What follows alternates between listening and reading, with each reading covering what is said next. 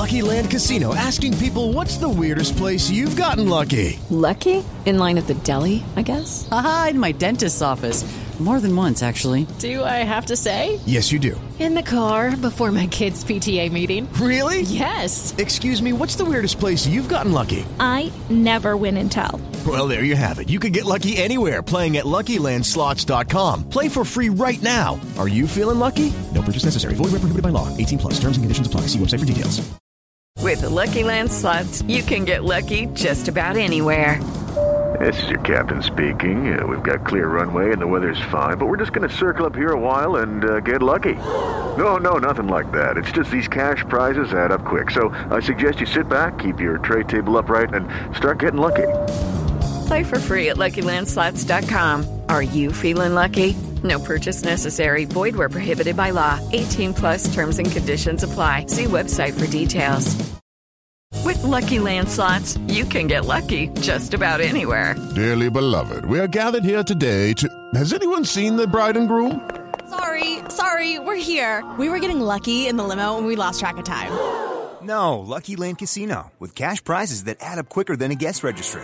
In that case, I pronounce you lucky. Play for free at LuckyLandSlots.com. Daily bonuses are waiting. No purchase necessary. Void where prohibited by law. 18+. Terms and conditions apply. See website for details. On Florida's Space Coast, we think you can have the best of both worlds. Kind of like right now. Driving, at your desk, maybe at the gym, but you're also grooving to some music. Visit us and you'll go to the beach and see a rocket launch, or go kayaking and manatee spotting. It's all waiting for you on the only beach that doubles as a launch pad. Plan your adventure today at visitspacecoast.com.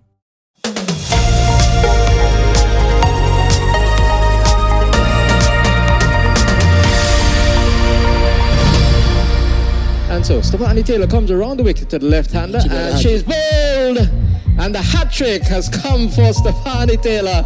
She has effected a hat-trick as Ahmed was trying to swing that away. She missed it and was bowled. Hi everyone, I'm Paul Dennett. I'm here with Robin Chipperfield, and that was Stefanie Taylor taking a hat-trick for the West Indies women as they beat Pakistan in the third T20 International in Antigua. Also today, South African men beat West Indies in the fifth and final, the deciding T20 International over there in the Caribbean. England and Sri Lanka's last ODI is washed out, it giving England a series win 2-0. And Indian women beat England in the third one-dayer, keeping their hopes alive in the multi-format series. And Ollie Robinson is free to play cricket once more. But we'll begin, Robin, with a rainy day in Bristol. Yeah, really sad, Paul, actually, when Bristol has been on the international calendar, obviously, for a while, but doesn't tend to get too many international matches of huge significance, shall we say, and they've been hit by the rain in the southwest of England. They got one innings in, basically, and then rain ruined the rest of the day. But as you say, England winning the series against Sri Lanka 2-0. Sri Lanka, again, failing with the bat, making just 166 all out in 41 overs. Tom Curran with 4 for 35. He'd taken 3 wickets in his previous 11 one-day internationals. So a return to wicket-taking form for Tom Curran off the back of Sam Curran doing well in the previous one-dayers. Chris Woakes, ever dependable, 2 for 28, and David Willey also picked up a couple of wickets. It's not been a great series, I think it's fair to say. Not been a very competitive series between England and Sri Lanka. I think it'll be more competitive over the next few weeks when they face Pakistan. The first one day, I think, is later this week, and then 3 2020 internationals as well. So I would expect better games over coming weeks against Pakistan than it has been against Sri Lanka, who've been pretty feeble opposition against, it has to be said, obviously a very good side. Matt Roller from Cricinfo on that theme, and apologies because I'm going to sing here, began his article with, "It's coming home, it's coming, it's coming. The Royal One Day Cup International Series is coming home." So the fans didn't sing as they milled out of the Kia Oval. It doesn't seem to have been a series that's caught the nation's attention, with obvious reasons, with the football being so big. But I recall back in the day when Australia was a dominant side, and if I was to go to the cricket and Australia would win the toss and bowl, it would infuriate me, because I think, we're paying customers. We deserve to see Australia rack up 350 and then roll the opposition. all three games, Sri Lanka were kind of done and dusted by the end of the power play. Am I being naive to say that Morgan maybe should have just said, put pragmatism aside, let's bat first and give the crowd a show? I don't think it would have applied. It obviously wouldn't have applied in the last game. It depends what you want to watch, doesn't it? I mean, there is an art to. True. I know people want to go and watch, sides smoke it out of the ground. I remember being at Trent Bridge actually for an England one-dayer against Pakistan when they scored over 400. And it was really dull. Yeah. I mean, we were watching history. We were watching, I think it was 450 odd, 430 odd that England scored. It became incredibly dull, Paul. And I know that sounds ridiculous, but every other ball was going to the boundary. And then, of course, when it came to Pakistan batting, from about 2 or 3 overs in, you realised they're not going to get, not only they're not going to win the game, they're not going to go anywhere close. And that became an hour and a half, 2 hours of absolute tedium. That was a mismatch on that occasion at Trent Bridge, quick outfield, short boundaries. And I think this has been a mismatch against Sri Lanka. I'm honoured and privileged that you think England have the wherewithal and the ability to toy with games, if you like, and not just do the right thing. Maybe that's a sign of how far England has come over the last 7 or 8 years in one-day international cricket. I just think, you can't plan for rain, particularly in England. I think they got more cricket in than the forecast had suggested in Bristol. So I think you just do what you think is right as England captain. So it might have been in the halcyon days of Australian one-day international cricket, you could toy with the game, but I don't think England are at that level yet. Fair enough. In other news in England, Ollie Robinson is free to play cricket once more. He's been given an 8-match ban, 5 of which have been suspended, and that means that he's already served 3 of those matches because he missed the second test and also 2 of Sussex's Blast games. He's been fined £3,200. Tom Harrison, ECB chief executive, said Ollie has acknowledged that whilst published a long time ago when he was a young man, these tweets were unacceptable. He has engaged fully in the disciplinary process, admitted the charges, and has received his sanction and will participate in training and use his experiences to help others. What do you think, Robin? How have they handled that? I think it's been a really difficult thing for the ECB to handle, and especially when you see national governments getting involved, then the whole thing becomes mired in controversy and opinion. From everything you hear within the English game, Ollie Robinson is a completely different person now than he was some years ago. Remember, he was shown the door at Yorkshire and found his way to Sussex. 8-match ban, 5 of them suspended, as you say. He's missed a test match. The only thing that slightly grates with me is that the 3 games that he has been punished for and has been suspended for, 2 of them are 2020 Blast matches for Sussex, and I would say, well, that's not a huge punishment. But on the other hand, he has been a domestic player for the large part of his career. He's only obviously played that 1 Test match against New Zealand at Lord's, so maybe he should serve his ban within domestic cricket. But I just think it doesn't sit easily with me, the fact that he's missed 1 Test match and then 2 2020 games for Sussex. I mean, he said he's incredibly embarrassed and ashamed, and let's hope he's learned the lesson. He certainly seems to have done, and I think it was a very awkward statement that he came out with on the day that the incidents, the tweets were found and reported. But I think hopefully he has learned that lesson, and hopefully English cricket and future England cricketers have learnt that lesson, that you just can't be like that as a human being, let alone a cricketer. But as I say, the thing that doesn't sit easily with me is the fact that 2 of the 3 games that he's missed, 1 is a test match, so potentially 5 days of cricket, but a bit of hit and giggle at Hove doesn't seem to match the crime, if you like. Yeah, I see what you mean. I think maybe if they just characterised it as we've just suspended him for 1 Test match and not even mentioned the T20s, it might have been more palatable. But although I think the punishment needs to be more than just 1 Test match as well, which he'd already served because of the hullabaloo that came out when he was when those tweets were founded. Yes, but it's going to be interesting to see whether he'll be in that side when they take on India. I'm sure he'll figure strongly in contention. Also, back in the West Indies, South Africa beat the West Indies by 25 to take the T20 International Series 3-2. South Africa made 4 for 168. De Kock continuing his amazing tour with 60. Markram made 70.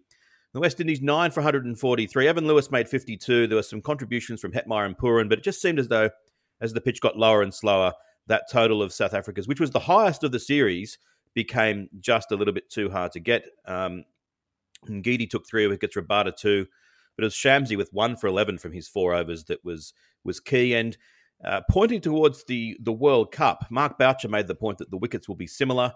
And you look at that South African side, it's quite interesting. They've tended to go into white ball internationals throughout their history as one of the real favoured sides and have never won one. This time, you look at the what you might characterise as the 7 major chances. I think it's fair to say that they're kind of at the bottom of the pile at the moment. Do you think this could be the time that they slip in under the radar and perform really well and win one of these tournaments?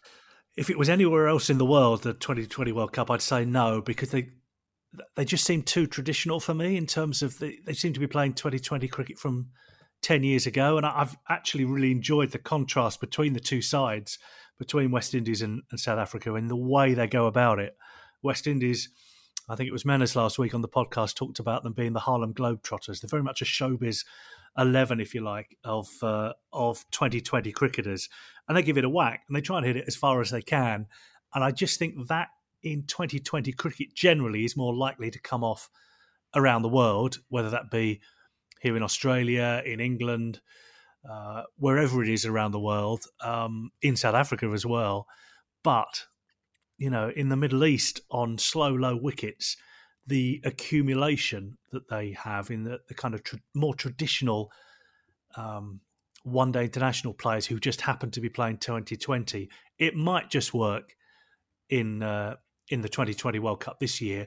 I just think the West Indies perhaps is more likely to come off more often. I would imagine that the West Indies could cause a surprise in a quarter-final or a semi-final, whereas I'm not sure South Africa would. I wanted to turn our attention as well to the women and pay tribute really to Mithali Raj, who's become the leading run scorer in women's international cricket over the weekend. She made 75 from 86 balls, and I think it was when she got to 12 she surpassed Charlotte Edwards' run tally of 10,273. England lead the series 6-4, but it's a good win for India at Worcester. England all out for 219 with Nat Siva making 49 and India reaching that total for the loss of 6 wickets, and they had more than 3 overs to spare. So just at the point where you think India may be out of the series, they come fighting back at New Road in Worcester. But huge appreciation for Mithali Raj, as I mentioned, becoming the leading run scorer in women's international cricket over the weekend. So well done to her. And as at the top of the show, we had the hat-trick from Stefanie Taylor. That's an intriguing series that West Indies and Pakistan are playing. West Indies have now won the T20 series 3-0. There are 5 one-dayers to go, but in this last game, Pakistan made only 102, Taylor taking 4 for 17, including that hat-trick. And then in the runs chase, she started again, scoring 43 not out as the West Indies got the runs 4 wickets down. It's interesting because the World Cup of 50-over cricket is in New Zealand in March. At this stage, West Indies and Pakistan have not qualified for that, neither of them.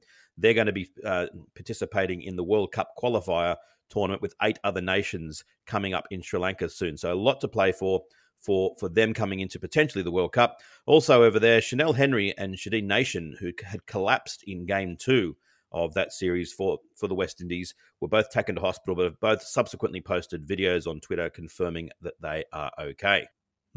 Just wanted to touch on domestic cricket and perhaps the man in form in world cricket at the moment, Devon Conway, who of course had a very good World Test Championship and a couple of Test matches against England as well. His golden spell continues.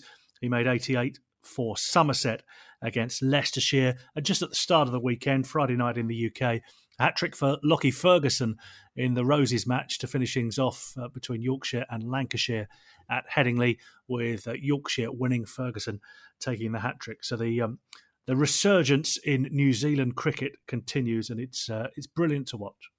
Certainly is. Thanks, Robin. Great to be with you today. And for everyone, please let your cricket-loving friends know about us. Cricket Daily is released every weekday, 3 p.m. in Eastern Australia. That's 6 in the morning in the UK, 7 in the morning in South Africa, 10:30 in India.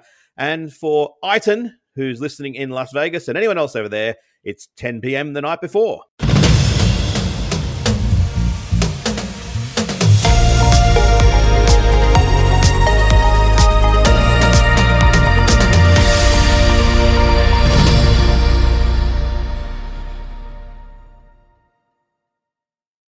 On Florida's Space Coast, we think you can have the best of both worlds.